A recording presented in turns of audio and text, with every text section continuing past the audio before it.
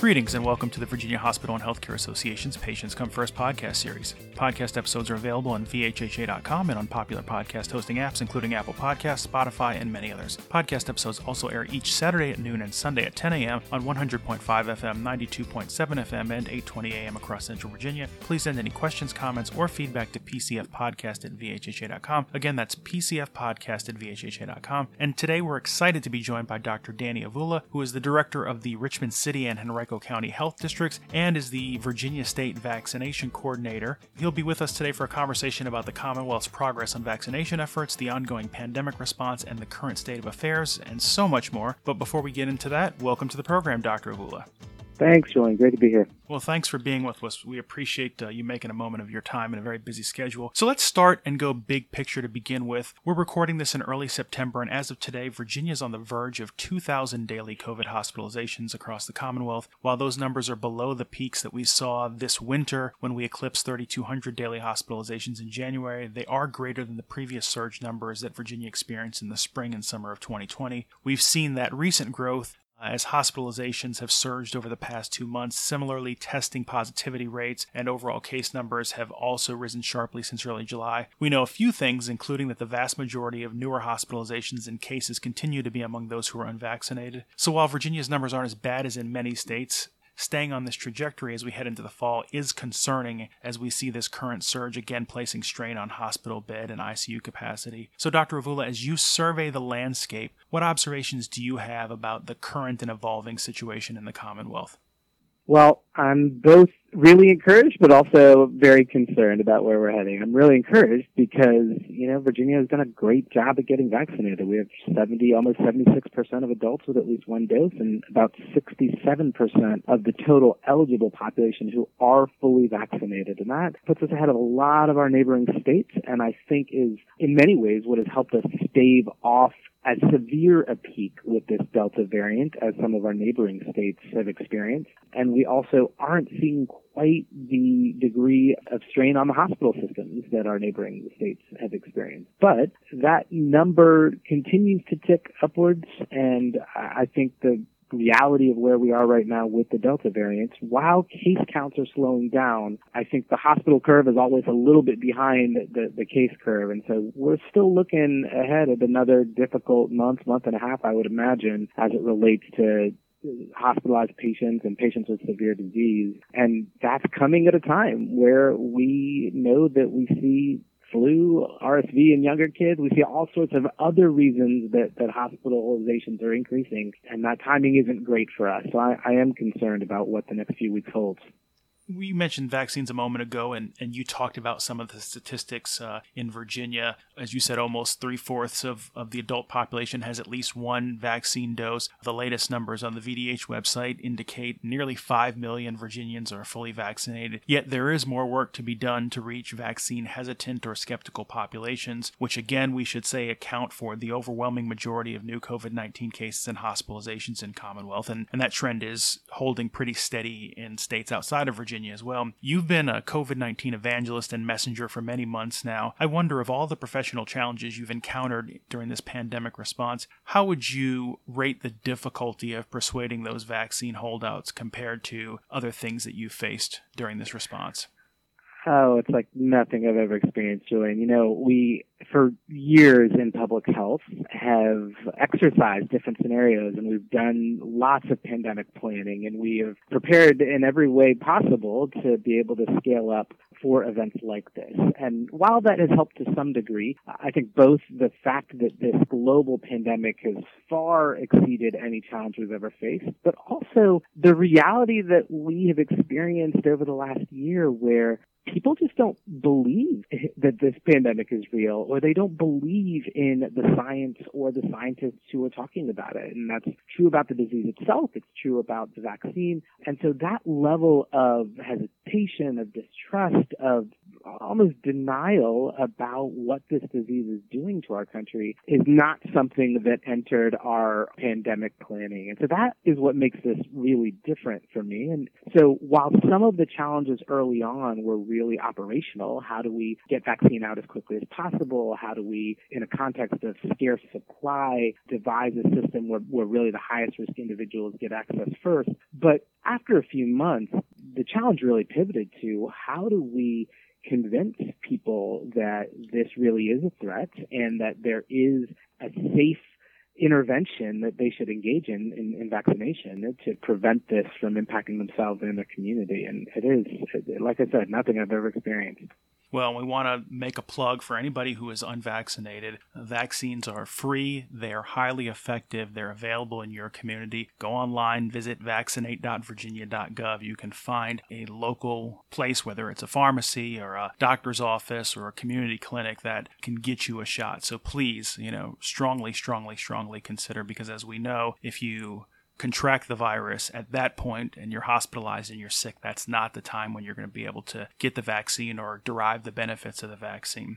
With that plug out of the way, one thing, Dr. Avula, that I think many people may not fully appreciate is the level of coordination and collaboration among so many partners that's necessary to confront something on the scale of a global pandemic. And you mentioned just a moment ago that early on some of the challenges were operational before we shifted into the vaccine phase of the pandemic response. You've overseen the consolidation of the Richmond City and Henrico County health districts and the addition of scores of community health workers, which I imagine is infrastructure and investment that's paid off and proven invaluable during the pandemic response in terms of all the audiences and constituencies who need to be reached and engaged. You've also had a front row seat to all the work done by hospitals and community vaccine clinics and pharmacies and so many other partners who's contributed to this pandemic response. So for the listener who isn't familiar with this work and the immense undertaking it is, I wonder what you might be able to share in terms of anecdotes, just to give a glimpse into that world and how many moving pieces need to function together to achieve success in both pandemic response and mass vaccination efforts.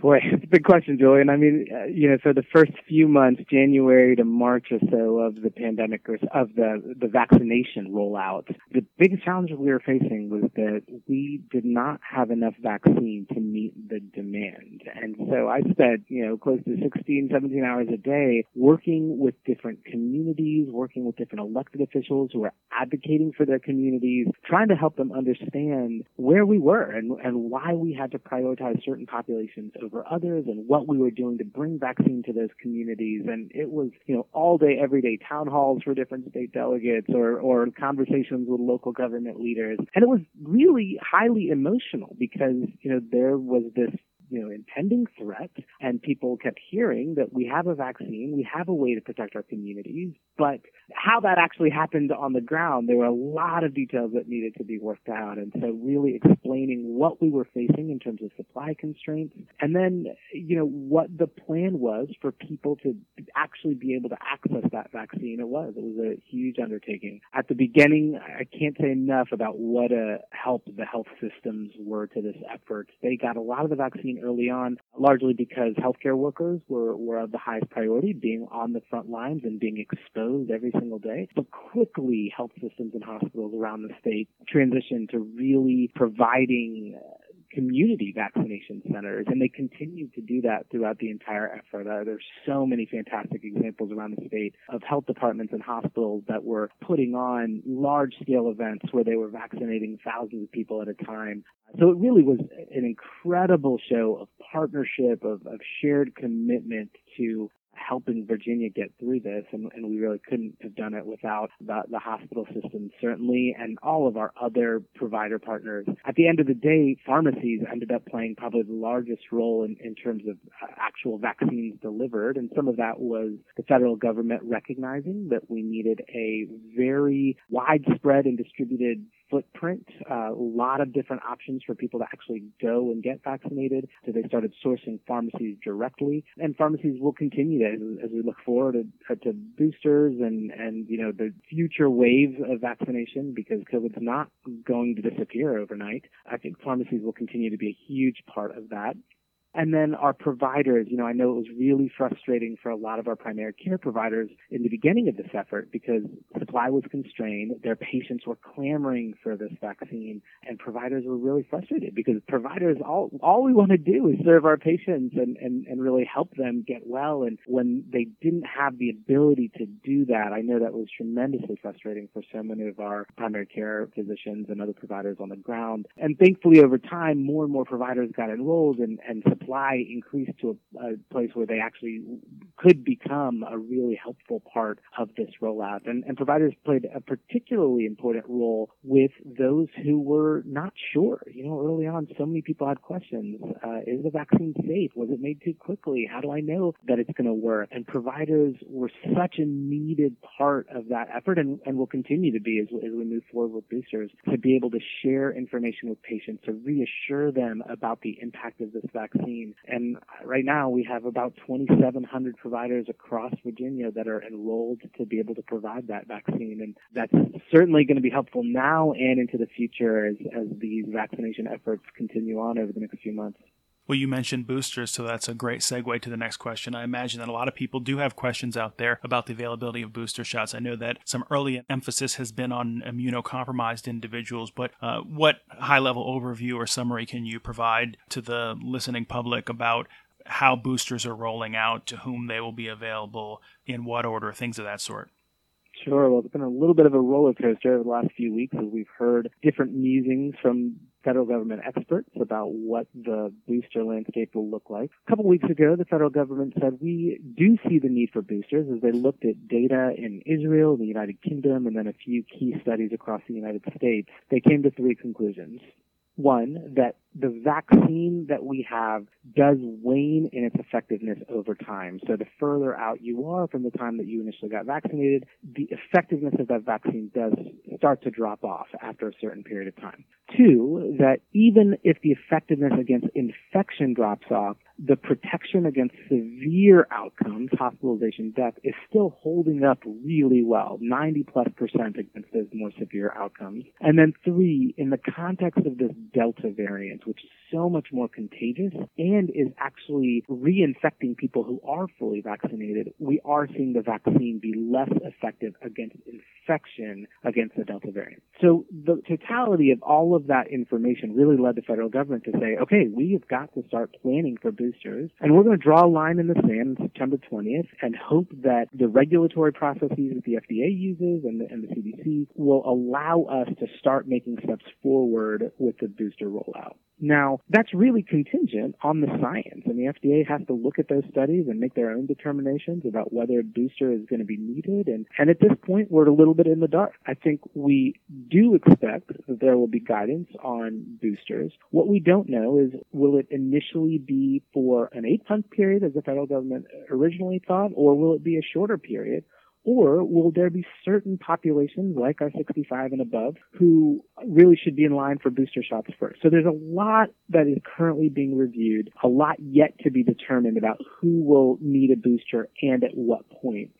But I think the reality is that everybody will likely need a booster shot at some point in the near future, and that likely beyond this year, we will have booster shots that are reflective of the various strains that we're facing, much like the flu shot. We have a new formulation of a flu vaccine every year that's reflective of the dominating strains of flu around the world. Mm-hmm.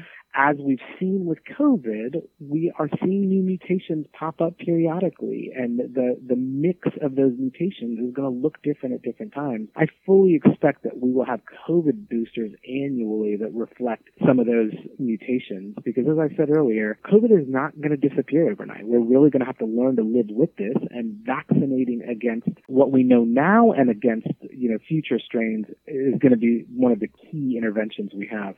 Well, that's a wealth of information, and we appreciate you sharing it. And now that we've tackled the serious stuff, Dr. Avila, I do have a few other questions. a little bit more fun and personal to give listeners a bit more insight about you beyond the work you do. The first is, for the benefit of our audience, we know you skipped some grades in elementary school, graduated to college at 19 before briefly teaching algebra to high school students who are basically the same age as you. You have a soft spot for 80s heavy metal. You were the father of 5. You were the Richmonder of the Year for 2020. You are a pediatrician. So aside from those things, what's one fun fact about yourself people would be surprised to hear? I am a pretty dang good foosball player. If I say so myself. I spent a lot of my years with friends kind of in college and post-college around the foosball table. Okay. I actually was randomly watching, I believe it was ESPN once a year. They do a gimmick, ESPN 8 The Ocho, if you're familiar with that, which is a spin-off from a comedy movie where they sort of do random sports, and they actually broadcast the International Foosball Championship, and I probably watched about 10 minutes of it, maybe, I don't know, a couple weeks ago. So there you go. That's great. It is a fun game. It's a fun table game. The next question for you, sir, is, and this is an entirely imaginary premise, but in the hypothetical scenario that you could anticipate your final day on Earth, what would your last meal be? Oh, boy. As much as it pains me to admit this publicly as a physician, I have a soft spot for Philly cheesesteaks. So there's a place called D'Alessandro's in Philadelphia that would be my last meal.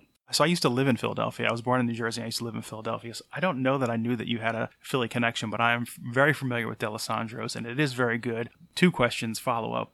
Well, 1 comment and 1 question. I would just put a plug in for Steve's Prince of Steaks, which I think is probably hands down the best steak in the city. And then the other question for those who are uninitiated is, are you a whiz man, a probe man, and are you a with or without man, which means with or without onions on your sandwich? Yeah, I don't do it the true Philly style, but I like provolone with onions. Okay. I like probe with onions as well. So I think that's authentic, and I think that's a great meal to go out with.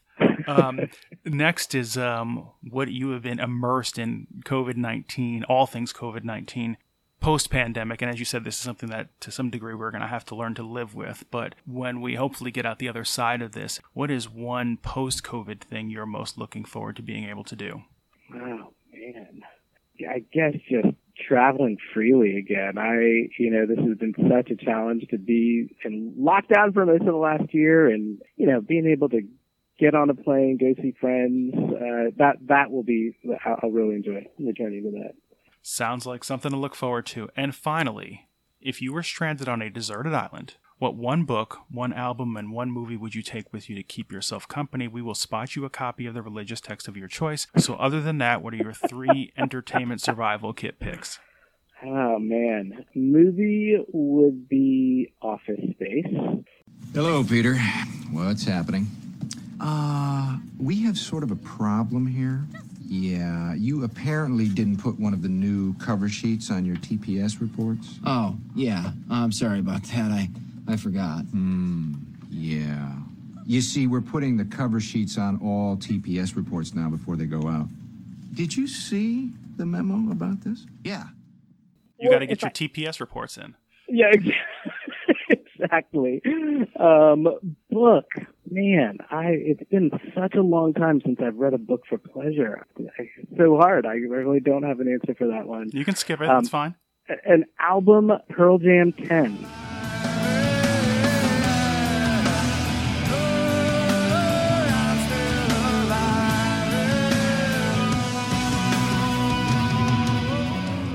Okay, so not something 80s heavy metal like Motley Crue or something?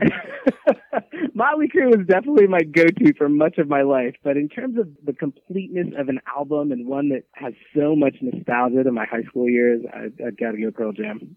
Okay. Well, listen, I want to thank you once again for joining us and for making some time in a very busy schedule and for all the work that you have done and continue to do. And with that, that's going to bring us to the close of another episode of the Virginia Hospital and Healthcare Association's Patients Come First podcast. If you like what you heard, please make sure to leave us a 5-star review on Apple Podcasts and subscribe so that you know when new episodes are available. And we want to once again thank our guest, Dr. Danny Avula, who is the director of the Richmond City and Henrico County Health District and the Virginia State Vaccination Coordinator, for joining us today. So thank you, sir.